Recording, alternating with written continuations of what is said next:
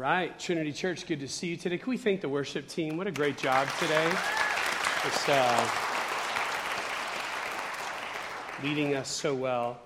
I have the role today of being the bearer of some bad news, so I want to begin with that today and take a minute to pray. You know, when tragedies hit us at a national level, there is a thing in our heart that we hurt and it breaks. But there's something about it when it happens close to home that it changes that whole reality.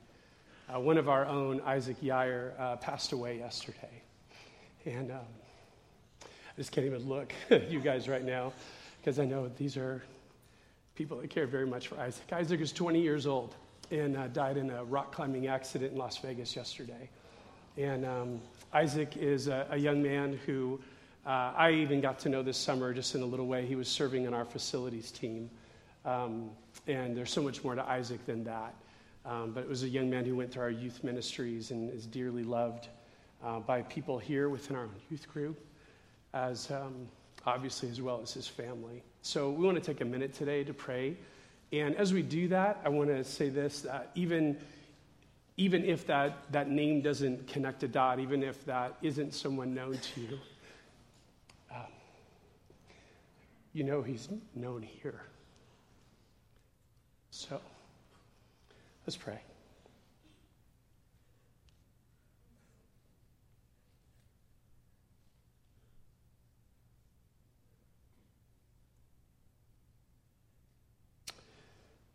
Father God, our hearts go out today to those who have a very big hole in their heart for their connection, their love, their friendship with Isaac. Just never crosses our radar that someone that we love can be here and gone so quickly.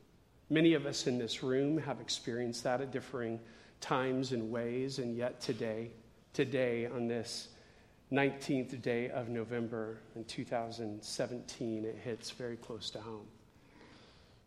So God, we have, over the course of the last 6 months or so, we have prayed weekly for the needs going on in our country.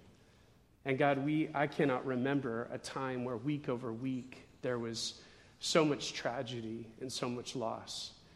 In those things, places across our country, across our world, God, they have been at least one step removed from us, but today they are here. And so my prayer is just this, that you, the God of all peace, the God of all comfort, God would truly wrap your arms around those who are hurting. I pray for Isaac's family, some here in this area, some in San Diego, his sisters, his parents. God, I pray especially for them today that you would give them grace, give them comfort, God, give them hope. And God, what we do, we don't want to minimize the sense of loss. But God, at the same time, we are so grateful that we don't mourn like those who have no hope. Isaac loved you. And the great news is that it doesn't matter how great a guy Isaac was or was not. His hope was not in how he could earn something from you. His esteem, God, was not based on what he could have done to be good enough to enter heaven, because Isaac, like the rest of us, knew that nothing we can do allows for that. But it's all that Jesus did for us. That is the great news of the gospel. That's the amazing grace we sang about earlier in this service. And so it's to that not only Isaac clings to, but it's that to which we cling to today. So thank you that our hope is sure, that we truly, more than just wishful thinking, we believe that Isaac is in your presence today. But God, we still sense this great loss. So in the middle of that tension, be present, be here, and give us grace these next days forward. We love you and we thank you and pray in Jesus' great name. Amen. If you would like to have some time to connect with people today, as you're processing that, we have a room right out through that hallway called the Fireside Room, that we have people who would just love, especially around this loss of Isaac, who'd love to pray with you, love to talk. So just know that's available directly after the service. All right.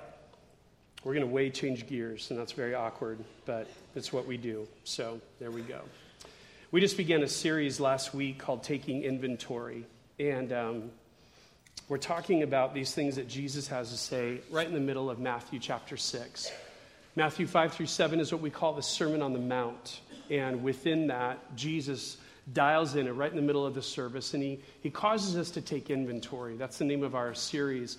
And we're asking the question, how do we reevaluate what we value? Because as Jesus is going to shine the light on this reality, we often value the wrong things. And so today I want to keep moving forward with that, and I want to help us all see clearly, because that's what helps us make good decisions. Matthew chapter 6, if you have a Bible, you can open it there. We'll be ready to go in just a second. If you got a Trinity this week, you have notes that look like this. Would you take those out today and have those ready? Because they will help you as we fill in some blanks along the way. This is kind of the summary of what we've talked about related to this series. It's easy to fall prey to valuing things around us that look so fulfilling, but they aren't. And they won't last beyond the next new trend or the season that we face. Looking at Jesus' words in Matthew chapter 6, we'll hear him challenge a value system that is based on what is temporal, based instead on one that is eternal. This is the now what statement for today. We'll finish with it as well, but it's good to have in our minds all throughout. Because the things you treasure act as a tether to your heart. Treasure things that keep your heart in the right place. Because the things that you treasure act as a tether to your heart. Make sure you value and treasure the right things, because they'll keep your heart in the right place. Let's ask the question, do you remember playing Monopoly? Raise your hands. Yep. And for some of you, it was last week. Others of you, 4 decades ago. Okay? So it's all over the map. We're all over the map there. But think about the last time that you played. This is how Monopoly went down in my house. One of 3 scenarios tended to happen. Scenario number 1, I had a younger brother.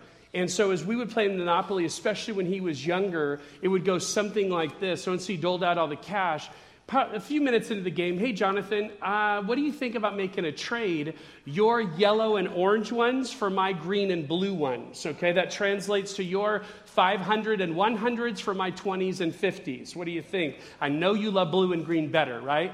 So I'm willfully and wonderfully deceiving my brother into snagging his cash. He loses a lot quicker that way, okay? That's one way it went down. I'm not proud of this. I'm just telling you reality. Another way that it went down was this. We'd strap in and we go, we know Monopoly takes 3 hours. It's going to be forever. Let's do this. And so we play, but inevitably, we just start pooping out. This game is way too long. No progress is being made. I know I'm not going to win, and I just get up from the table and walk away. That was another way it went down. A third scenario went down, no, we did it. We were going to go for broke. We were going to finish this game. And if you play this out, you have to know this, right? Monopoly does not have ties. Monopoly does not have multiple winners. It's all about you're the only one left with all the property and all the cash. So what happens in the midst of that? People get angry. In my home, people went postal. Okay? They got really mad and got really intense, winning or not. Somehow their names always began with the word dad, okay, within that. But got really mad about how this is not going his way and really frustrated. And I was just like, yeah, but I'm going to win, so let's stay and play. However that went down in your family, you realize that some things about Monopoly are really important. And the biggest one is this. No matter how much of the colored money you could accumulate, none of it will pay the light bill. It's all phony and it's all fake, okay? It's not going to do it. So let me draw some analogies. By the way, I brought a version. This is kind of interesting. This takes away the colors of money. This is a Monopoly game we have that uses ATM cards, right? How great is that? We got this game when Ellie was young, and I'm not sure why we bought this version, but we did. And everything's based on this little, it's not a credit card, it's an ATM card, but there's no exchanging of cash. And so she doesn't have any of those stories of yellow and green and her older siblings duping her. But think of it this way. Think of how life goes, because I think life actually plays out like the Monopoly game. First off, some people are so deceived by money in terms of they don't understand wisely how to use it. So within a short amount of time, they're broke and they have nothing to show for it because they made a lot of unwise moves. That's one reality that comes with our resources. Another reality that plays out is that maybe that you start the game, but you realize this is a game. Like think of trying to accumulate and amass wealth and material things, and you realize partway through the game, this is a game. This isn't matter. This isn't real life. Not that they aren't real objects and real bank accounts, but they won't matter long term, and you pull away from the table and you walk away because it's not a game worth playing.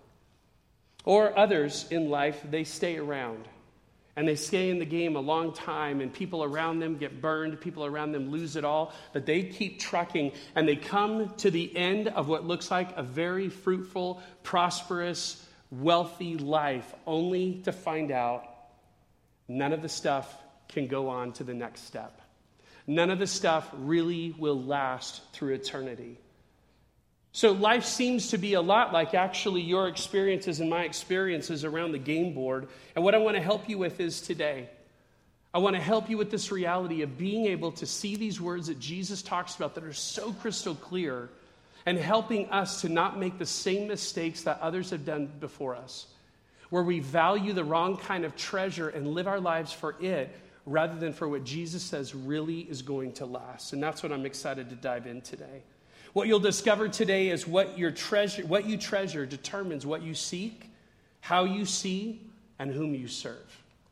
Your type of treasure determines what you seek, how you see, and whom you serve. We're moving forward in Jesus' Sermon on the Mount. It's the very next words that follow. Last week, if you were here with us, you remember we talked about Jesus saying that if you're doing pretentious acts of religion, if you're doing good things like praying and giving to the poor and fasting, but you're doing it for the purpose of being noticed by other people, that's what you'll get, being noticed, but nothing more.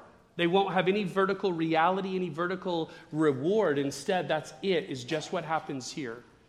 So Jesus says, understand aright where your attention needs to be and who you need to value. Well, today follows that. And what we're seeing today is it's not so much the amount of your wealth, but the nature of it. That's what's going to be addressed. Not how many assets you own, but the lasting value of your treasure. Not your possessions, but what possesses you. It's not about what you have, it's about what you want. Mark Tabb, you can see the quote up on the screen. He put it this way. The Bible shows that all of us have a choice. It isn't a choice between God and the devil or heaven and hell. No, this choice is much more subtle. Each day, you and I must choose the kind of treasure to which we will devote our lives. Either we will spend our lives filling our attic and garage with a lifetime of collectibles, or we will spend our lives laying up treasures in heaven. That's the issue. That's the crux we want to look at today. So let's dive in. First off, in order to treasure what will last, you must seek what can't be stolen. In order to treasure what will last, you must seek what can't be stolen. Let's dive into the first part. We're in Matthew 6, beginning of verse 19. Do not store up for yourselves treasures on earth where moth and rust destroy, and where thieves break in and steal, but store up for yourselves treasures in heaven, where moth and rust do not destroy, and where thieves do not break in and steal. For where your treasure is, there your heart will be also. Let's dive in. By the way, as we dive in today, it doesn't matter who you are in the room, whether you would consider yourself wealthy or not. This applies to every single person, irregardless of your bank account, irregardless of your stock holdings. None of that really matters, because as we look today, we're going to find that even if I don't have the things but have a heart bent to want them, I'm still in the same predicament. And I can have great wealth, but as I use it to amass what is going to last for eternity, that's actually a great use of storing up treasures in heaven. So don't determine anything. If you're here, students down front, you're like, I don't know a whole lot. This doesn't really apply to me. This absolutely applies to you. Those who would be in our ranks, people who are just living paycheck to paycheck, don't think this doesn't matter to you. This is exactly where we all live. What is it that I treasure? Let's look at that word to begin with today. The word looks exactly like our English version. It's the word thesaurus. That's this Greek word. The New Testament was originally written in Koine Greek. That's what this word is, thesaurus. That which is of exceptional value and kept safe. I like this, a storehouse of treasures. The last time you picked up a thesaurus, oh wait, I'm sorry, you don't pick them up anymore. You just look at them online, right? No one owns one anymore. But the last time you looked up a word on the thesaurus online, you would have never thought that that word means a storehouse of treasure. All that is a bunch of synonyms and antonyms to you. To wordsmiths, it is exactly that. It's a storehouse of treasure. But that's what the word means. That's the idea of it. And it's here in our New Testament as well as in our everyday English speaking world. But to think about it, the storing up of treasures in this passage is in and of itself not the problem. It's not forbidden because Jesus exhorts his hearers instead affirmatively to store up treasures, just not here, for eternity. So let's try to distinguish what can constitute storing up treasures on earth and what does not. First off, it's not a ban on possessions themselves. This is nothing of what we've read today. It's also not forbidding us to save wisely for the future. That's not something that in this case is what Jesus is speaking against. And it's not about despising the good things that God gave us to enjoy. We're actually going to see a passage today that's going to say just that this is what things are for our enjoyment, not for our stockpiling. So if that's not what Jesus is referring to when he says, don't store up for yourselves treasures in heaven, then what does he mean? Well, we're talking about the objects themselves that are being gathered, the nature of them, the kind that are terminal and will not last. It's forbidding selfishness, because what is the storing up doing? It's serving you. It's for yourselves. It's denouncing covetousness, a sense of only living for more. I need more. I want more. It's condemning miserliness or stinginess, because storing up for yourselves treasures means you're not giving it away. These are the problems that Jesus is speaking to. I was sitting for this passage, and I have heard Matthew 6 preached before. I have read it many times, but this one thing never popped out to me like it did this week, and this is what I realized. I'd never seen it before. Moths don't ruin clothes you wear daily. Have you ever noticed that? Moths don't ruin clothes you wear daily. They ruin the ones that you are amassing in the closet. That's the ones they go after. That's the ones. Why? Because no one's messing with them. They're sitting static. They look like grazing pasture land to sheep. Are your clothes to moths that just sit in the closet? Rust doesn't destroy tools that you properly and often employ. Rust only destroys the stuff that you don't use and sits around and gets wet. Thieves don't break in and steal the very items that you're holding in your hand. They steal the ones you've stored away. This is powerful. That is a powerful reality of each of these things that Jesus says. This is the problem. When I say, God, I'm going to set up my world. I am going to live for a sense of having security and having stuff all around me that I can just somehow amass but not use.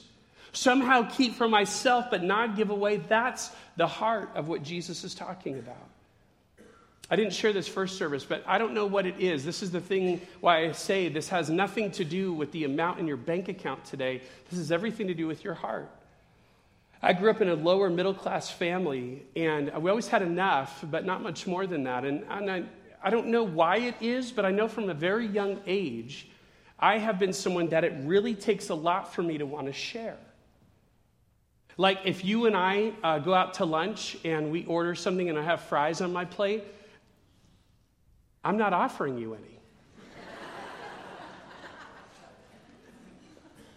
Not naturally anyways. I have to really, Lord, should I really, these are really well done and beautiful golden fries. I really would like them for me.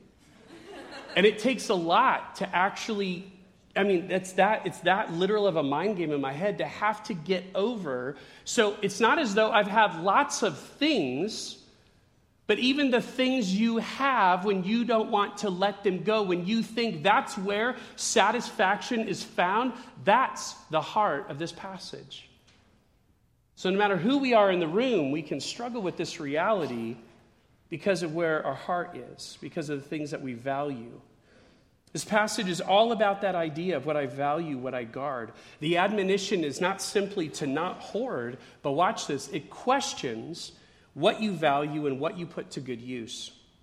We see concepts here of disengagement and engagement. I love how throughout Scripture you see this all the time. Jesus doesn't say, don't store up for yourselves treasures on earth and then walk away. Jesus says that's where it begins. Unplug from that quest, unplug from that search, but instead plug into a new way. Store up for yourselves treasures that will last, treasures in heaven. Let's see, what does that mean? What does that phrase mean? Well, on your notes, it means to invest your life in what will last and in what will be rewarded. The Apostle Paul calls it building with fireproof materials. Building with fireproof materials. I will tell you, without any grand design of my own, it's amazing to me how often 1 Corinthians chapter 3 keeps popping up. We talked about it in our Rooted and Reaching series. The week we talked about margin. I need to create space in my life so I can give myself to what matters most rather than trying to add mission to my life. I clear things away so mission can be front and center. Well, in that passage, this is what we read then, and we're reminded of it today. 1 Corinthians 3, verse 11, for no one can lay any foundation other than the one already laid, which is Jesus Christ. If any man builds on this foundation using gold, silver, costly stones, look at that triad. Now look at the next set. Wood, hay, or straw. They have some real commonalities. The first three different than the second three. His work will be shown for what it is because the day will bring it to light.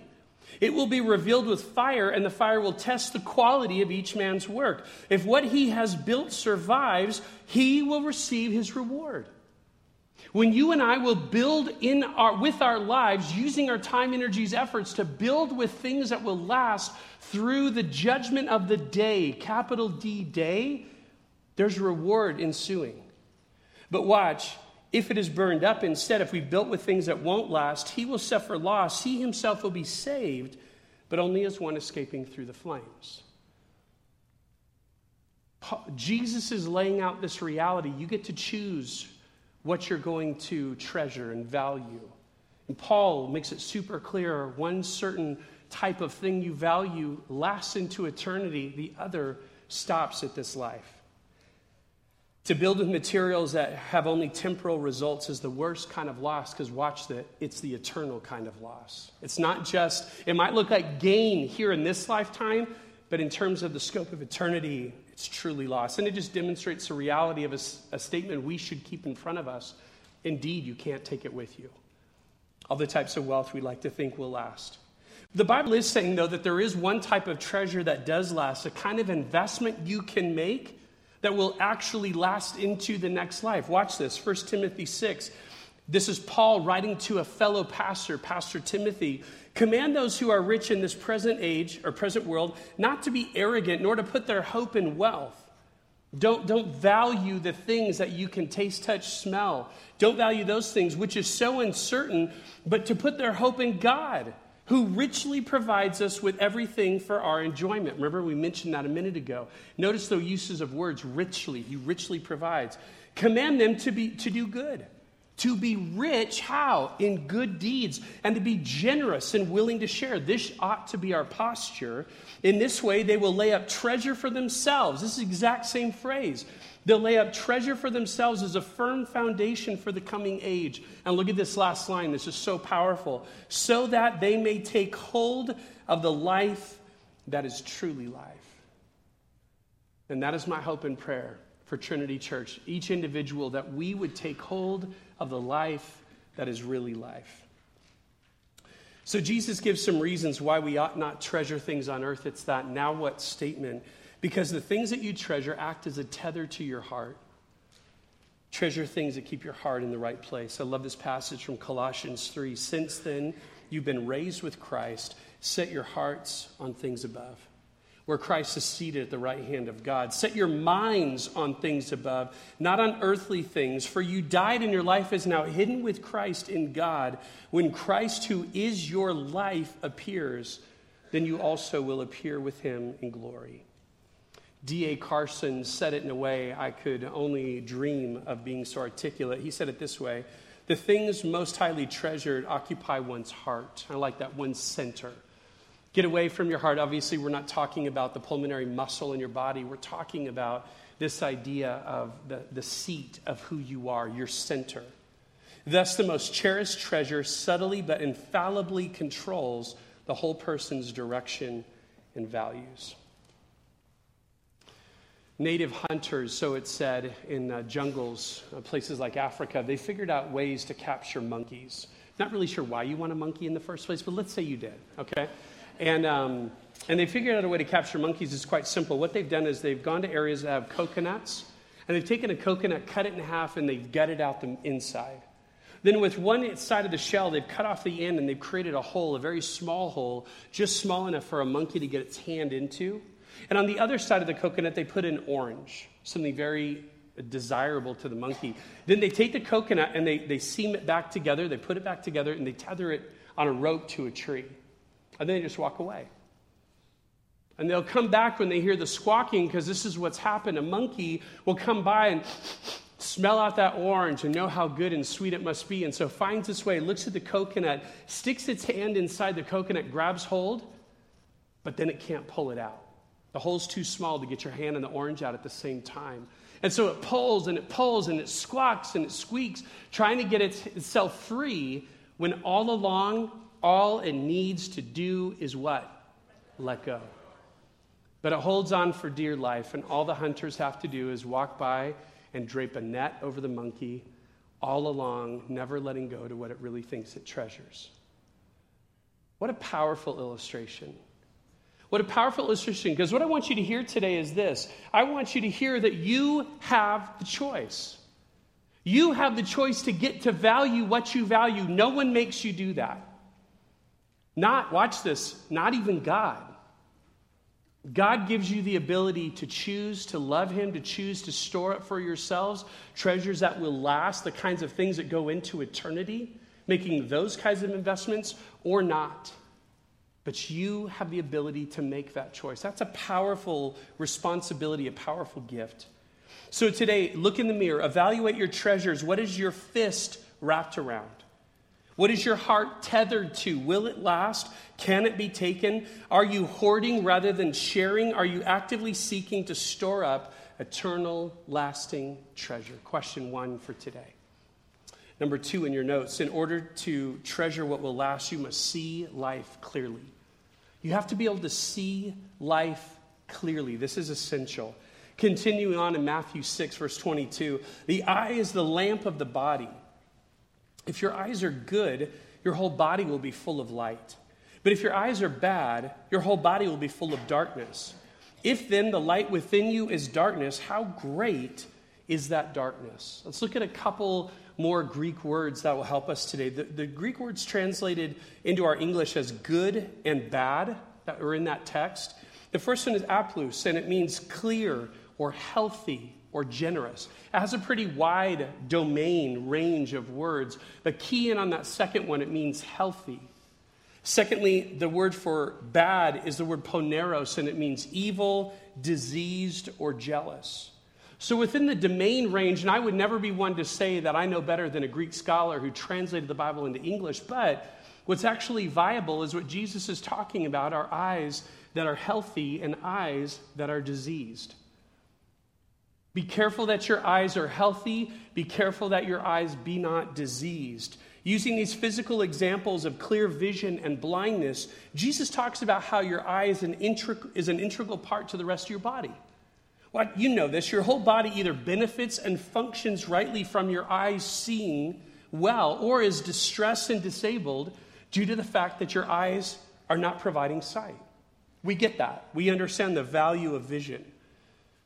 So in the same way, being able to see the value of things through the lens of what really lasts and what doesn't allows you to make choices and decisions that benefit your whole self.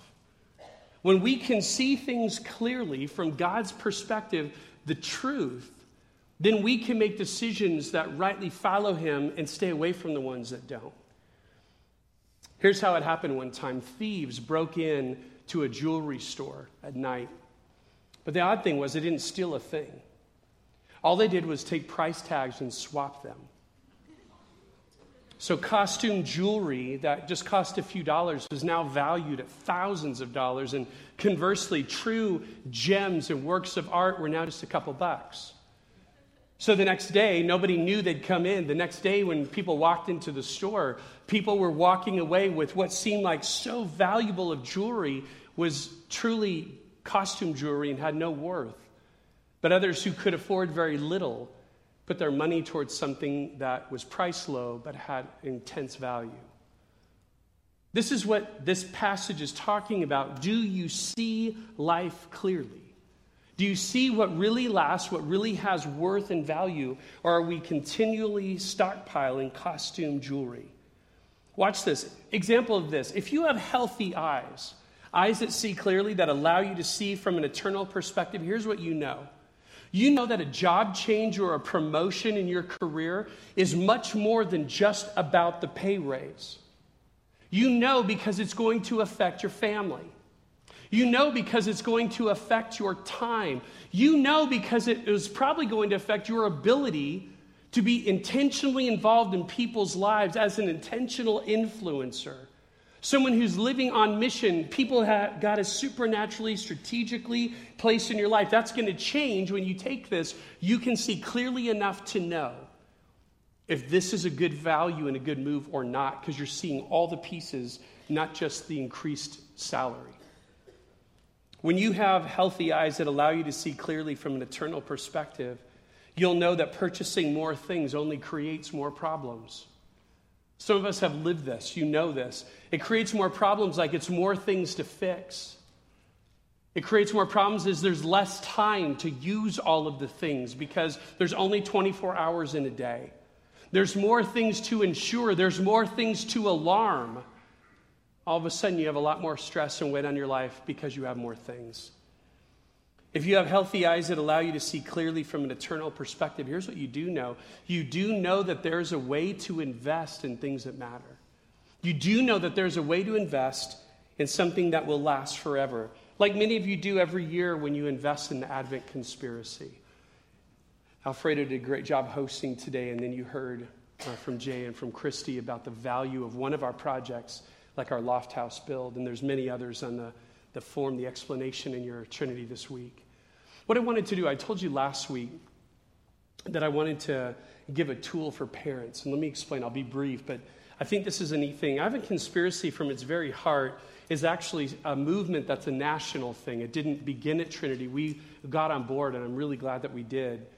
But in doing so, the whole heart behind Advent Conspiracy was quite simple. It was to help people get out of the just rushing currents of commercialism at Christmas and to pull back and say, I think Christmas was intended for something different. Rather than how many things I can amass, I think it was something that I was actually going to value and really value in the point of giving, especially to those in need. I love this year the tagline that we've brought into our Advent Conspiracy, exchanging our wants for their needs. And a way that you can make that very, very personal with your kids is this. By the way, I would not recommend this for grandparents. As I walk this out, you're going to see why in just a second. And it's this. What we did, I think there's a picture up on the screen, and this is a total just option. Please don't, you should never feel an ounce of guilt if you choose not to do this. But I love the way that we've kind of rebranded Advent Conspiracy. It has all the different ornament kind of look to it. And so what we wanted to do was make available to you an ornament. It's just simply this card, and what happens is these are available today out on the plaza along with information about the Loft House build and Advent Conspiracy in general, and there will be for the rest of our time. But basically it's this, and we included some prompts, by the way, for parents who would feel like, I can't say it the way Pastor Todd did, now I don't know what to do. It would be this option. You could come and sit down with your kids and basically throw out this idea, hey, you know what, here we are. We're about the third weekend in November. I know Christmas lists are probably put together by now, or they're shaping up. And so as you're doing this, you're looking at this with your kids and you're saying, you know, I know you put this list together. What would you say? And this is really important, in my opinion, what we're going to do in our home. We're going to offer this to our kids rather than command it. What would you say if one of these things on your list we actually set aside, you didn't get, you would willfully know you're not getting it, but we, your parents, would take the funds that we would spend on that item and you could designate one of the projects with Advent Conspiracy to give to that. In a very tangible way, you could exchange one of your wants for their needs. So the ornament that you would take home that looks like this, it's a cutout. On the back, this is what it says. It's a place, let's say we do this with Ellie. And at the top, we'd write in Ellie's name. And it says, Ellie, in place of one gift to go under our Christmas tree, a gift has been given to. So let's say she chose the Loft House build.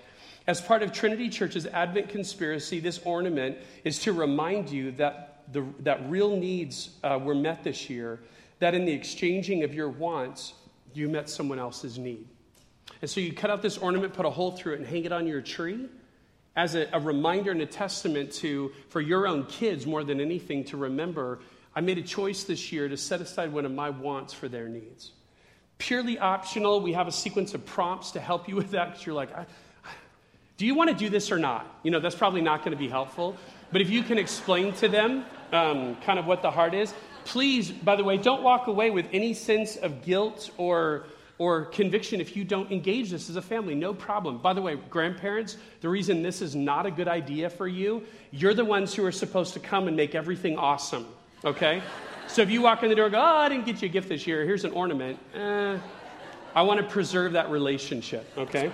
So, but parents, and I'm one of you, we're in it, and we just don't care, all right? So think about that. But I think a cool parenting tool, and that's, by the way, our hope. Our hope is to give you tools to make good decisions in your family that are honoring to God, and we think that's one of those.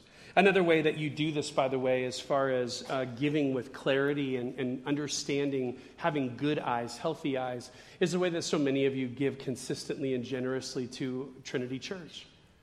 You see, you're investing in eternity. I know that it's not necessarily the most inspiring thing to give to a church's, quote, general budget or ministry fund, as we call it. But paying the electric bill is pretty important, because it's hard for us to meet on a Sunday morning if we don't. And paying for the supplies that you're holding in your hand today for our Trinity this week, and notes those I don't know if sometimes we all know this. Trinity Church, like other churches, does not have some grant program. Nobody pays Trinity Church to do what we do. We don't have some sort of thing on the side that generates, no. The only way we're able to do what we do is by your giving, your obedient and joyful giving. And that's awesome. And we're so grateful for your gifts, so grateful for your obedience to that, because God is not just doing things like keeping on the lights and having paper in our hands. God is changing lives in the Inland Empire and around the world, because our global missionary budget comes from our general fund. You are changing the world because of the way that you give obediently. So I want to thank you for that. That is an example of this kind of giving that thinks about eternity, not just what's here and now. These all come with a clarity of vision. And if you feel confused about what to invest in, here's the greatest news. Talk to the expert himself. Talk to God, and he gives great clarity on these issues. Finally, today, third, in order to treasure what will last, you must serve the right master. In order to treasure what will last, you must serve the right master. Verse 24, our last verse. No one can serve two masters. Either he will hate the one and love the other, or he'll be devoted to the one and despise the other. You cannot serve both God and money. Now, many of you have heard this passage before. It's pretty in your face, right? There's not a lot of wiggle room. But as you've heard it, I want to say this. Some of you have either heard it before and have the same attitude, or some have maybe never heard that before, but you're kind of offended. Who's this guy Jesus to tell me I have to serve somebody? Like the whole notion of being someone else's slave, whether it be God or money, I'm not interested in, because I'm a pretty independent person. I don't serve anyone. I just take care of myself. Well, let me put something out to you. If that's your attitude, it actually was the attitude of the people Jesus was talking to. We'll see other places in the Gospels that the crowds will bristle back and they'll say, we're slaves of no man, even though their country was under Roman rule. They couldn't walk across the street without permission. But that's how they saw it. We don't report to anybody.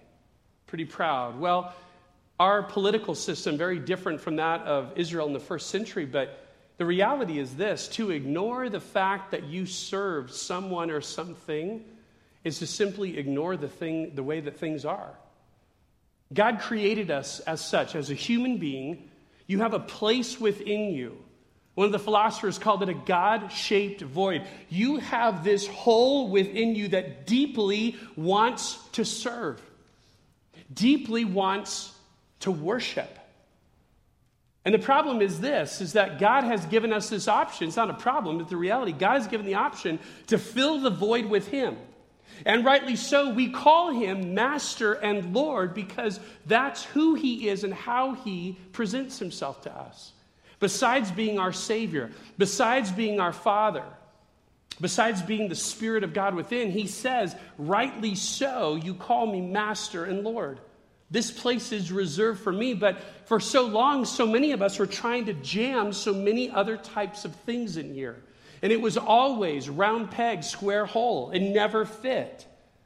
And the reality is you may be here today and you're doing the same thing, and you might even be doing it with the same thing Jesus is talking about, wealth. You're taking wealth and jamming it into the space, trying to think that if I can have enough, this will satisfy. That if I can amass enough comfort, because I don't have to worry about things because everything's covered for me, you find quickly how uncomfortable life gets and you realize this isn't the case. We were built to serve.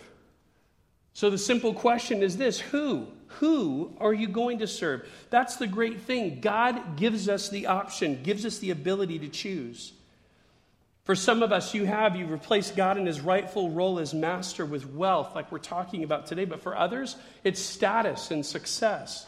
For others, it's relationships and being affirmed by people. For others, it's power and prestige. For others, it's pleasure-seeking, unrestrained. But to whomever you bow your knee. It's not if, it's just whom or what. Whomever you bow your knee, whether it be the God of greed or the Lord of leisure or the master of materialism. That was really good alliteration right there, by the way, too. And I'm never that good. That was pretty good. But whatever that is, here's the point. You're serving someone. You're serving someone. Jesus knew the hearts of these people. And he knew that they were putting high price tags on costume jewelry. And watch this. He's not interested in sharing the honor and worship he deserves as Almighty God with anyone or anything. It's not just God helping us to distinguish what will last or not, but he is objecting to idolatry. I want you to catch that today.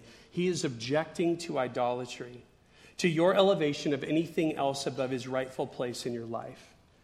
Again, D.A. Carson said it masterfully. He said, a man may work for two employers, but since single ownership and full-time service are the essence of slavery. Catch that quote. That's the definition of slavery. Single ownership and full-time service. Well, then you realize, I can serve two employers. I can't serve two masters. He cannot serve two slave owners. Either God is served with a single-eyed devotion or he is not served at all. Attempts at divided loyalty betray not partial commitment to discipleship, but a deep-seated commitment to idolatry. That's the issue. What are you jamming into this space that alone is reserved for God? Don't play Monopoly with your life, because even if you win, you still lose. So from our passage today, in order to accumulate the treasure that really lasts, you'll need to seek what can't be stolen. You need to see life clearly, and you need to serve the right master. Here's our now what statement for this week. Because of the things you treasure, act as a tether to your heart. Treasure things that keep your heart in the right place. Let's pray. Father God, we come before you today. This passage is just such a strong mirror placed up in front of our eyes. Jesus, the master teacher, God, as we saw last week, doesn't just want to come and save our souls. He wants to save our lives from living in a way that doesn't last, in a way that doesn't matter, in a way that doesn't count. And we're so grateful for, as hard as these words are to hear, we're grateful for their truth. So God, today, as you've taken a mirror that might have been very foggy, very grimy, you've kind of wiped away the sludge so we can see clearly, looking into our own lives. Help us ask the hard questions. God, to what are we giving ourselves to? What is it that we treasure? Because what we treasure is such a tether to our heart, such a tether to our center. You may be here today, and as Jesus is sharing these words, especially these last words, you cannot serve both God and fill in the blank. In this case, it's money, but it could be so many other things. You're honest enough today to realize that you're just not serving God at all. You get it. You see it clearly, and you've known that before you ever walked into this space today, that you've never really responded to the invitation that Jesus has made to know him and to follow him. And I want to tell you great news that you can do that today. You can do that before you even leave this place through the lens of receiving, responding to the gospel and what we call the ABCs. A is to admit that you need a Savior. A is to admit that you've been jamming all the wrong things in this place only reserved for God. B is believe. Believe that this Jesus that we've been reading of today, his words, believe that he is the only Savior available. Believe he's the only right fit for the void in your life that you need and rightly want to fill. Believe that he lived a sinless life. Believe that he died a sacrificial death. Believe that he was raised supernaturally on the third day. Just like the song we sang earlier today, this great creedal song, I believe these things. C is choose. Choose to say, Jesus, you've given me an example of how to live. I want to walk in your steps. You can make that decision today. It doesn't require a class. It doesn't require hoops. It requires an honest prayer right where you're at. And my prayer is that you would today. You wouldn't let another day go by. And if you do today, if you make that decision today, would you tell someone? Tell someone who cares about you. Tell someone who's been praying for you. Tell someone that you know that would just be so important for them to hear. Let them know that you responded to Jesus today. Father, we love you. Thank you for your goodness and grace, giving us the truth so we know how to live accordingly. We pray in your awesome name. Amen.